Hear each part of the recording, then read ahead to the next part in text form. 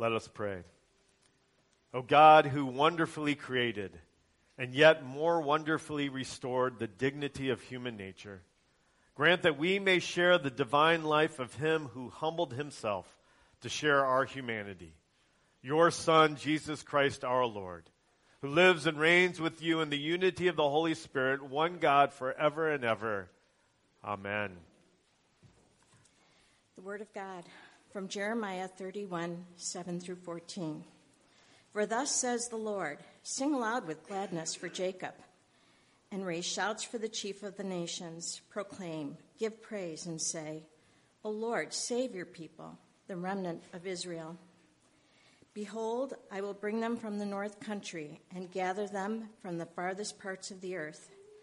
Among them the blind and the lame, the pregnant woman, and she who is in labor together, a great company, they shall return here.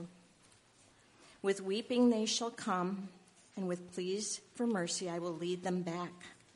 I will make them walk by brooks of water, in a straight path, in which they shall not stumble.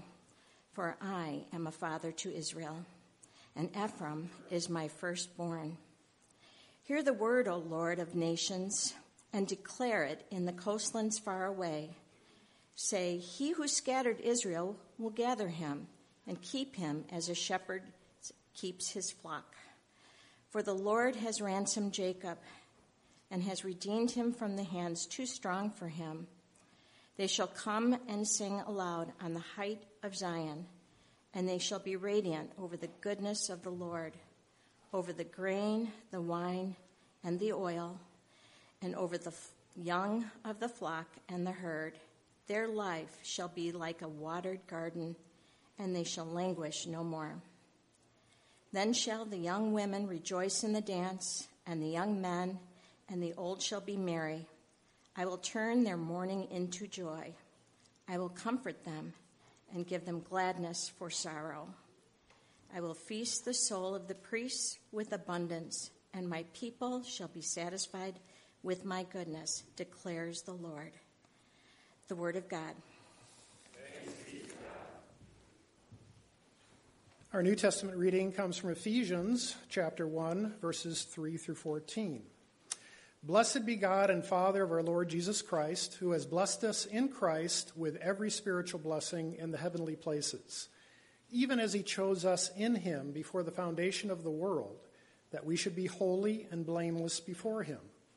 In love he predestined us for adoption to himself as sons through Jesus Christ, according to the purpose of his will, to the praise of his glorious grace with which he has blessed us in the beloved. In him we have redemption through his blood, the forgiveness of our trespasses, according to the riches of his grace, which he lavished upon us in all wisdom and insight, making known to us the mystery of his will, according to his purpose, which he set forth in Christ as a plan for the fullness of time, to unite all things in him, things in heaven and things on earth. In him we have obtained an inheritance, having been predestined according to the purpose of him who works all things according to the counsel of his will, so that we who were the first to hope in Christ might be to the praise of his glory. In him you also, when you heard the word of truth, the gospel of your salvation, and believed in him, were sealed with the promised Holy Spirit, who is the guarantee of our inheritance until we acquire possession of it, to the praise of his glory. The word of the Lord. Thanks be to God. This is the holy gospel of our Lord Jesus Christ, according to Luke. Glory to you, Lord Christ. And at the end of 8 days, when he was circumcised, he was called Jesus, the name given by the angel before he was conceived in the womb.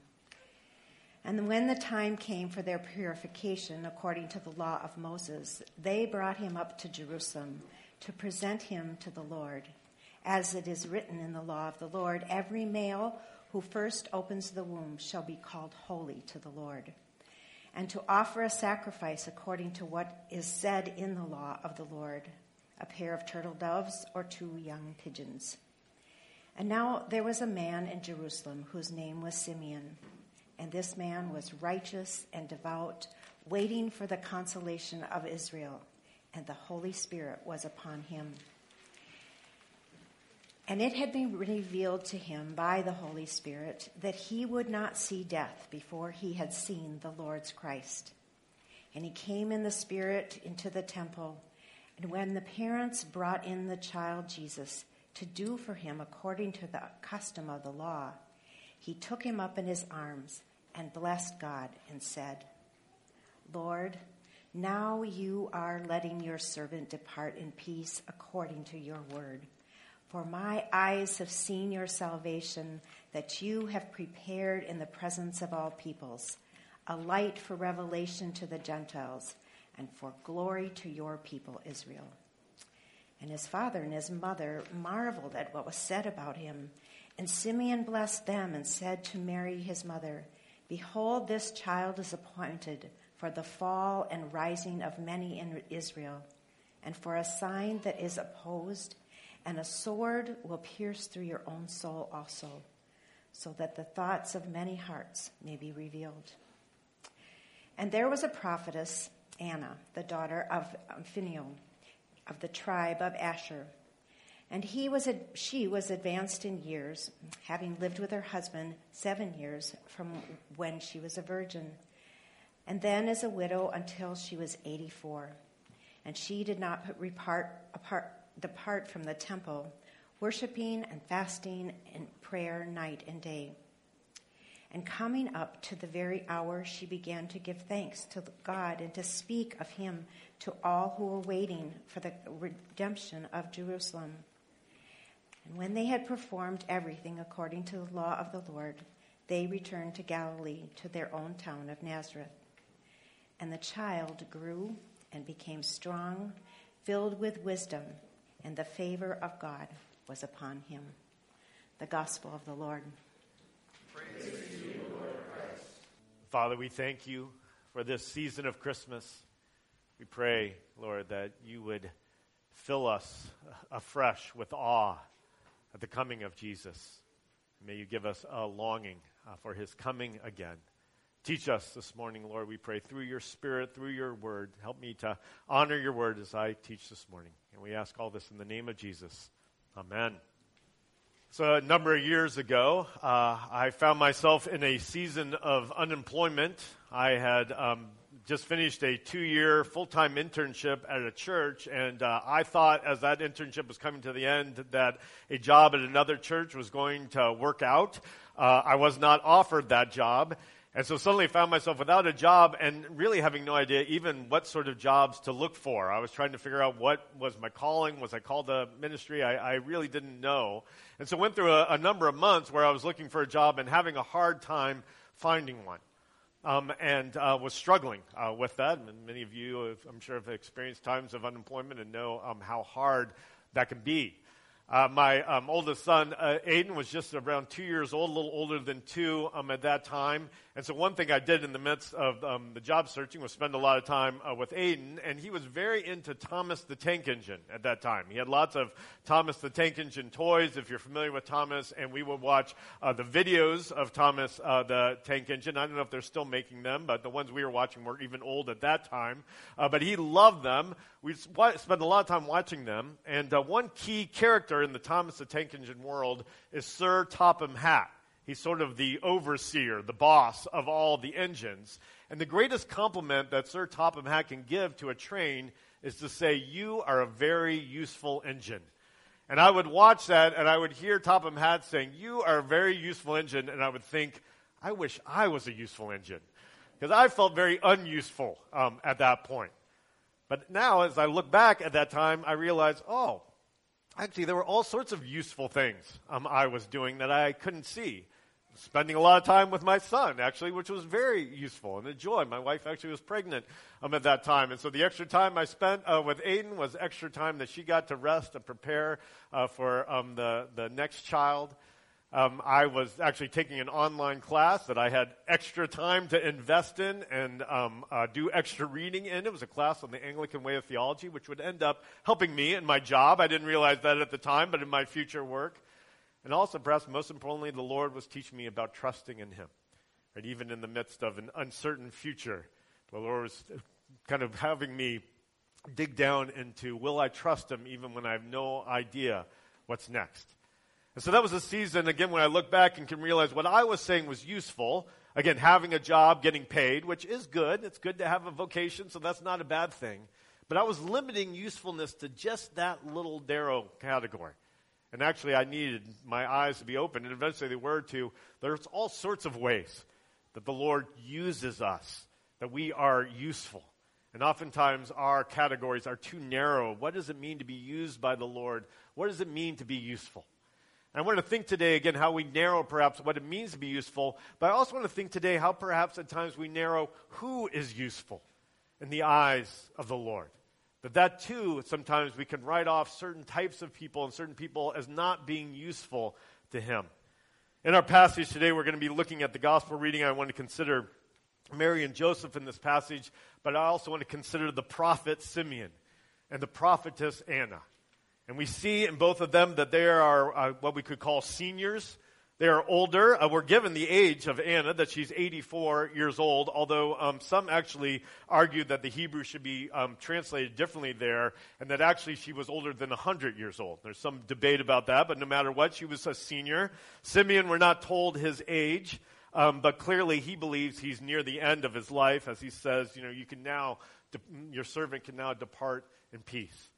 We have a wonderful church as part of our diocese that meets in a senior living center that's called St. Simeon and St. Anna, honoring these two senior saints that the Lord used powerfully.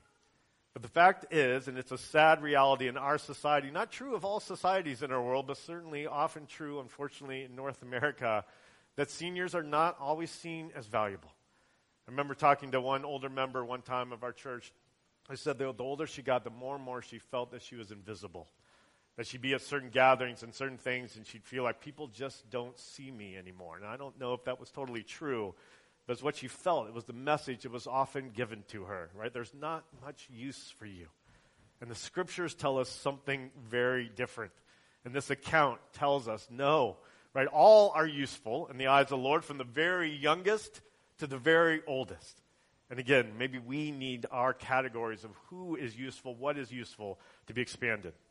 Let's consider that in this Luke passage, one of the very few passages we have of the early life of Jesus, or the early incarnated life of Jesus. Jesus has always been, to be clear, but one of the few, again, after his birth, 8 days, or a little longer than 8 days. But we're told, right, that at the end of 8 days he was circumcised. He was named Jesus, the name given by the angel before he was conceived in the womb. And then we have this time of this presentation, this offering that takes place in the temple.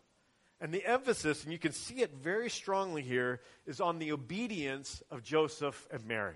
Right? You see it 5 different times in this passage. It says they did this according to the law. According to the law. Again and again, it's mentioned at the beginning, it's mentioned at the end. That they were honoring the law of the Lord. I mean, right from the beginning, they had Jesus circumcised on the 8th day. That's what the law teaches. They called Jesus, Jesus, because the angel had told them to call Jesus, Jesus. They are obeying what the angel told them. And then, in this simple act of obedience, they bring Jesus to present him to the Lord in the temple. Right? It's what the law commands.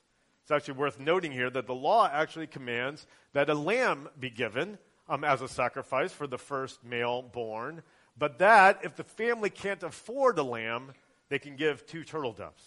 So we actually see in their sacrifice actually that Mary and Joseph did not have extra income. Right? It doesn't mean they were desperately poor, but it definitely means they were not having enough income to actually afford a lamb. We get an insight right into their economic situation. And yet they are obedient. Now, Mary and Joseph are obedient in huge things, right? We know this, right? And so again, as we think of being useful, right? I mean, Mary said yes to the Lord when he told her, you will give birth to the Savior. You will actually conceive of a child through the power of the Holy Spirit. Although you're a virgin, you will have a child. And she says, may it be unto me as the Lord has said. Right? And Joseph has showed incredible obedience, right? He's told your betrothed, your fiance, is pregnant by the power of the Holy Spirit, and you are still supposed to marry her. Right? And Joseph shows incredible obedience and incredible trust in the Lord, and he obeys. But in this passage, we see not only are Joseph and Mary faithful in the huge things, right, in the big ways, they're faithful in the everyday acts of obedience. And that is extremely useful in the eyes of the Lord. To say yes to the Lord, to the daily things he calls us to the simple acts of obedience. They obeyed the law. They said that is right to do, right? That is of use to the Lord. It reminds me, if you were here during Advent, we looked at the book of Ruth, and the fourth Sunday of Advent, Pete Bird, talking about Boaz, talked about how Boaz perhaps would be surprised at the way that passage so honors him and upholds him as really a hero. And, Pete suggested Boaz would probably just say, I don't know what the big deal was. I was just obeying the Lord, right? I was just being generous with what the Lord gave me. Simple acts of obedience. God uses those.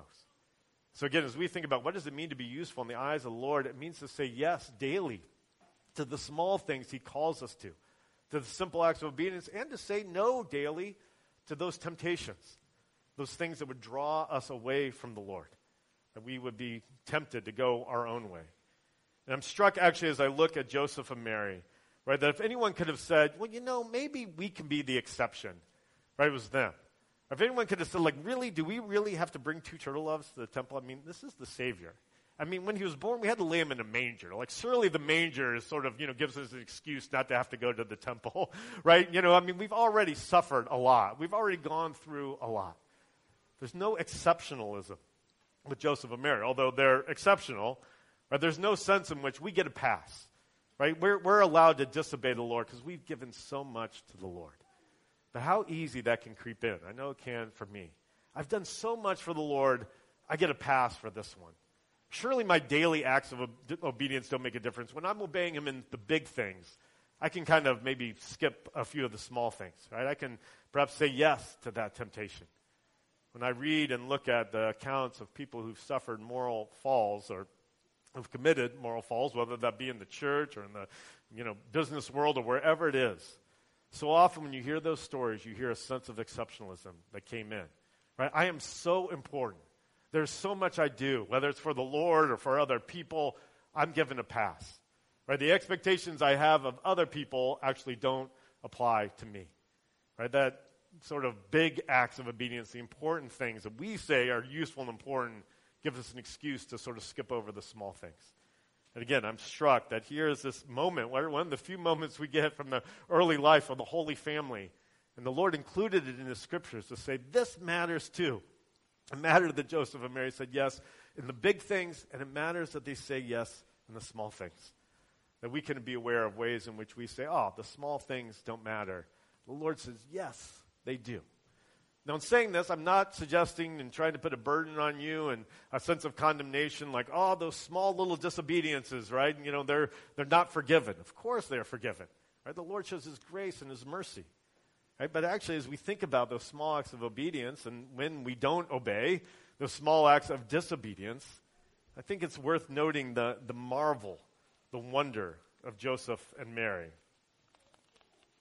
I can't turn my page here.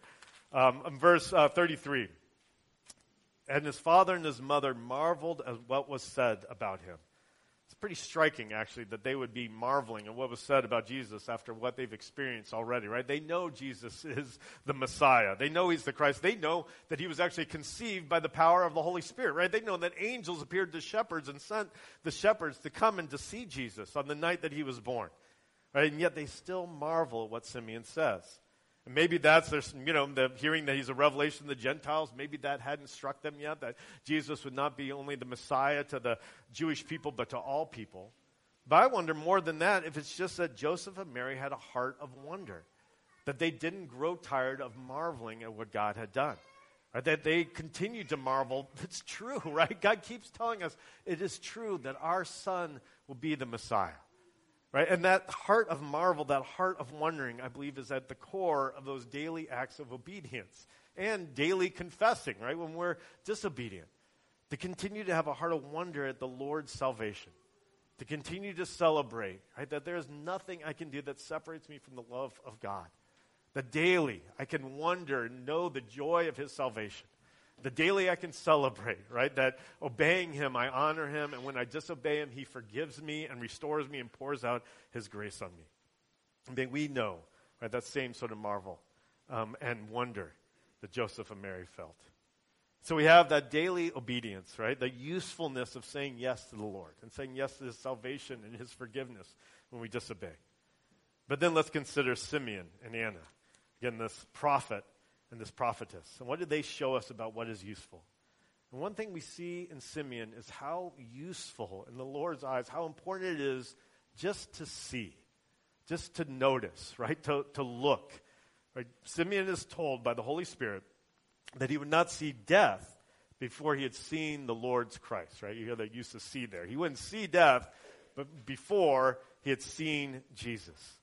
And it doesn't say, right, that, he'll save the Savior's life or he has a special message for the Savior that only he can give, right? The only promise is you'll see Jesus. And we may say, well, what's the use in that? Okay, he saw Jesus and then he died. Okay, well, what's the big deal? Well, seeing is a big deal. And Simeon understood that, right? He held on to this promise. And what does he say when he sees Jesus? One thing he doesn't say is he doesn't say, what? Like, this is just a baby. Like, really, Lord? Like, I thought I was going to see a warrior. I thought I was going to see the Messiah. All I'm seeing is this poor family coming in, offering their child, presenting their child in the temple. No, he sees Jesus and he says, my eyes have seen the salvation of the Lord. Right? Not just the future salvation, the someday salvation. No. Right? Jesus is the salvation right at that moment. My eyes see in this baby God's salvation, a light for revelation to the Gentiles and for glory to your people, Israel. Both of those, again, tie into seeing. Right? That the Gentiles will see. He's the revelation, right? He's the Savior. He will be a glory to the people of Israel. Glory is light, right? Shining out. Simeon gets the importance of seeing Jesus. And his seeing comes out of listening, right? He listens to the work of the Holy Spirit, the words of the Spirit. The Spirit nudges him. Today's the day, right? Go to the temple. Today's the day that the promise will be filled, and he responds to that, and he sees. And out of his seeing comes the naming. He sees Jesus, right? And he names what is true powerfully. That Jesus is the revelation to the Gentiles, that he is salvation, that he is glory to the people of Israel, right? And he names, right, that this child will be appointed for the fall and rising of many in Israel, for a sign that is opposed. And he even names, right, that Mary will suffer. How powerful that is. Now, again, we can say, well, hearing and seeing and naming, we know those things are useful. But I think in Simeon we see a patient seeing, right? A persevering hearing, right? And a faith-filled naming. And so often we just see, right, what's right in front of us. We just see the immediate. We see the urgent. Again, when we're sort of motivated by being useful, it may be, what do I need to do next? Right? That's always kind of what we're seeing. And Simeon actually models for us, again, a waiting upon the Lord and seeking the Lord. What are you wanting me to see? What perhaps is right in front of me that I'm not seeing? Where is the usefulness, again, in waiting upon the Lord and wondering and pondering and listening and then naming as he calls us to name? I think Simeon, again, calls us perhaps to resist sort of the ways the world tells us you must do this to be useful and to say, I will wait on the Lord. What is he wanting me to see? How is he wanting me to name certain things that need to be named, certain truths that need to be named? And I think right here I see this in Simeon. Again, we're all called to this. But I think it's especially powerful, right, when our older members, when those who have more life experience see and name. Right? It can be so powerful when the wisdom that comes, right, the devotion, the life of devotion that flows out of saying, this is true. Let me name this for you. Let me help you see something that perhaps you're not seeing that I can help you to see. Right? We need you, senior members, to do that for us and to offer that, right? That there's power in that. We need to be reminded of that. As I thought about that, I thought of a men's retreat. I think it was actually our last men's retreat because we didn't have one last year. So this would have been 2 years ago. And I was in a small group. Usually at our men's retreat, we'll have a teaching, then we'll break up into smaller groups to talk about the teaching. And I was in a group with Mel Oz, who I think was the oldest member on that men's retreat. He often let that be known that he was a senior member. And many of you know, sadly, Mel and his wife Sue died about a year ago. So that would have been his last men's retreat. And on that, in that group, we were talking, and I forget what the theme was of the talk we were responding to. But Mel shared a story of a young man he had worked with who he really had a hard time with, which was surprising because if you know Mel, you figured he doesn't have a hard time with anybody. But this guy, he actually did. He had a hard time working with this guy. And he was so frustrated by him. And then Mel just started to pray that he would love this guy. Even though he found him very hard to love, he just started to pray, Lord, give me love for this person. And so he decided he would start acting like he loved this person, even though he felt little love for him. And so he started just daily, right, in obedience, act kind toward this guy and act loving toward him. And what happened eventually, over a long period of time, is his heart began to follow what his actions did. And he actually began to feel true affection. As Mel shared the story, he shared that this guy ended up becoming one of his closest friends, and someone he deeply loved. As he shared that story, I was so moved. I remember I was starting to choke up and was feeling kind of embarrassed in this group that I was so moved. And I looked over at the guy across from me who was in his 20s, and tears were just streaming down his face. Because we needed that, right? We needed to hear that. We needed that to be named, right? That you actually can love difficult people. We needed that from an elder member to tell us, you can do this, and there is joy in that. And so there's a seeing and a hearing and a naming. And we see that as well in Anna, right? That she also sees, right? What few other people see that day, right? That really only her and Simeon and Joseph and Mary, she sees as well, right? This is the Messiah. This is the redemption of Jerusalem. And she also, right, responds. And she names that reality and she proclaims it. Simeon, right, celebrates to the Lord. He proclaims to Joseph and Mary. Anna proclaims to everybody, right? She basically tells everybody. As my wife Molly and I were talking about this passage this week, Molly was saying, she wonders if Anna was like the temple mom. Like when you went to the temple, you knew Anna would be there. I mean, we were basically told she's there all the time. Like everyone knew, oh yeah, we'll see Anna today because we're going to the temple. And so perhaps, right, as she proclaimed, people are like, oh my gosh, like Anna is saying this must be true. This must be really important. But you also have to wonder if people are saying, what is she saying? Right? This is crazy, right? That this baby, again, of this unimpressive family, this poor family, is the Messiah, is the Savior we've been waiting for.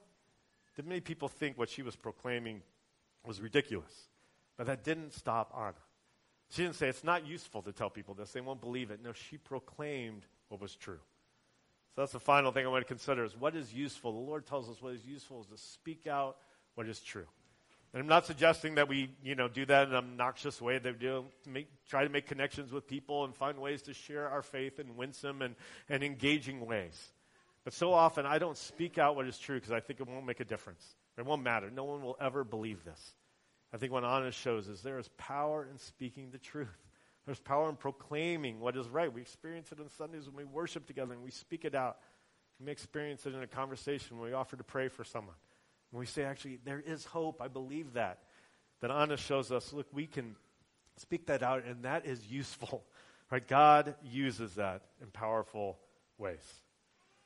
There's a British writer, Terry Pratchett, who's written a number of books, fantasy books. And in his books, one of the characters is Death. He's the personification of death. Again, they're fantasy books.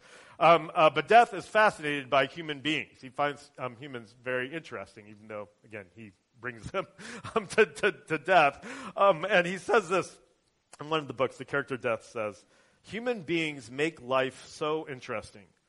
Do you know that in a universe so full of wonders, they have managed to invent boredom? I love that quote, that we actually, humans, have managed to find a way to be bored in a world full of wonders. And I wonder if at times our boredom actually comes out of our sense of usefulness is so narrow. Our understanding of what is important is so narrow. And if we broadened it out, and receive the Lord's invitation to wonder at the world, to wonder at our salvation, right? To listen for his voice, to respond, to name what he names, to proclaim what is true, that actually we would find ourselves free from boredom, that we would find ourselves engaging in wonder as Simeon and Anna and Joseph and Mary do. Let's pray for that. Lord, we, again, thank you. Thank you for the beauty of your world. Lord, we thank you that even on a freezing cold morning, we can delight in the beauty and the grace of being alive. We thank you, Lord, that you have given us eyes to see, that you have given us ears to hear. And we thank you, Lord, that your Spirit opens our eyes and it clears our ears. We pray, Lord, for this day and for this next coming year, that you would give us sensitivity, you would give us openness, you would give us wonder. And Lord, may we define what is useful by what you call useful. May we define who is useful by what you say who is useful, Lord. And we pray, Lord, that you would help us in each step of our lives to say yes to you. And we ask this in the name of the Father, and the Son, and the Holy Spirit. Amen.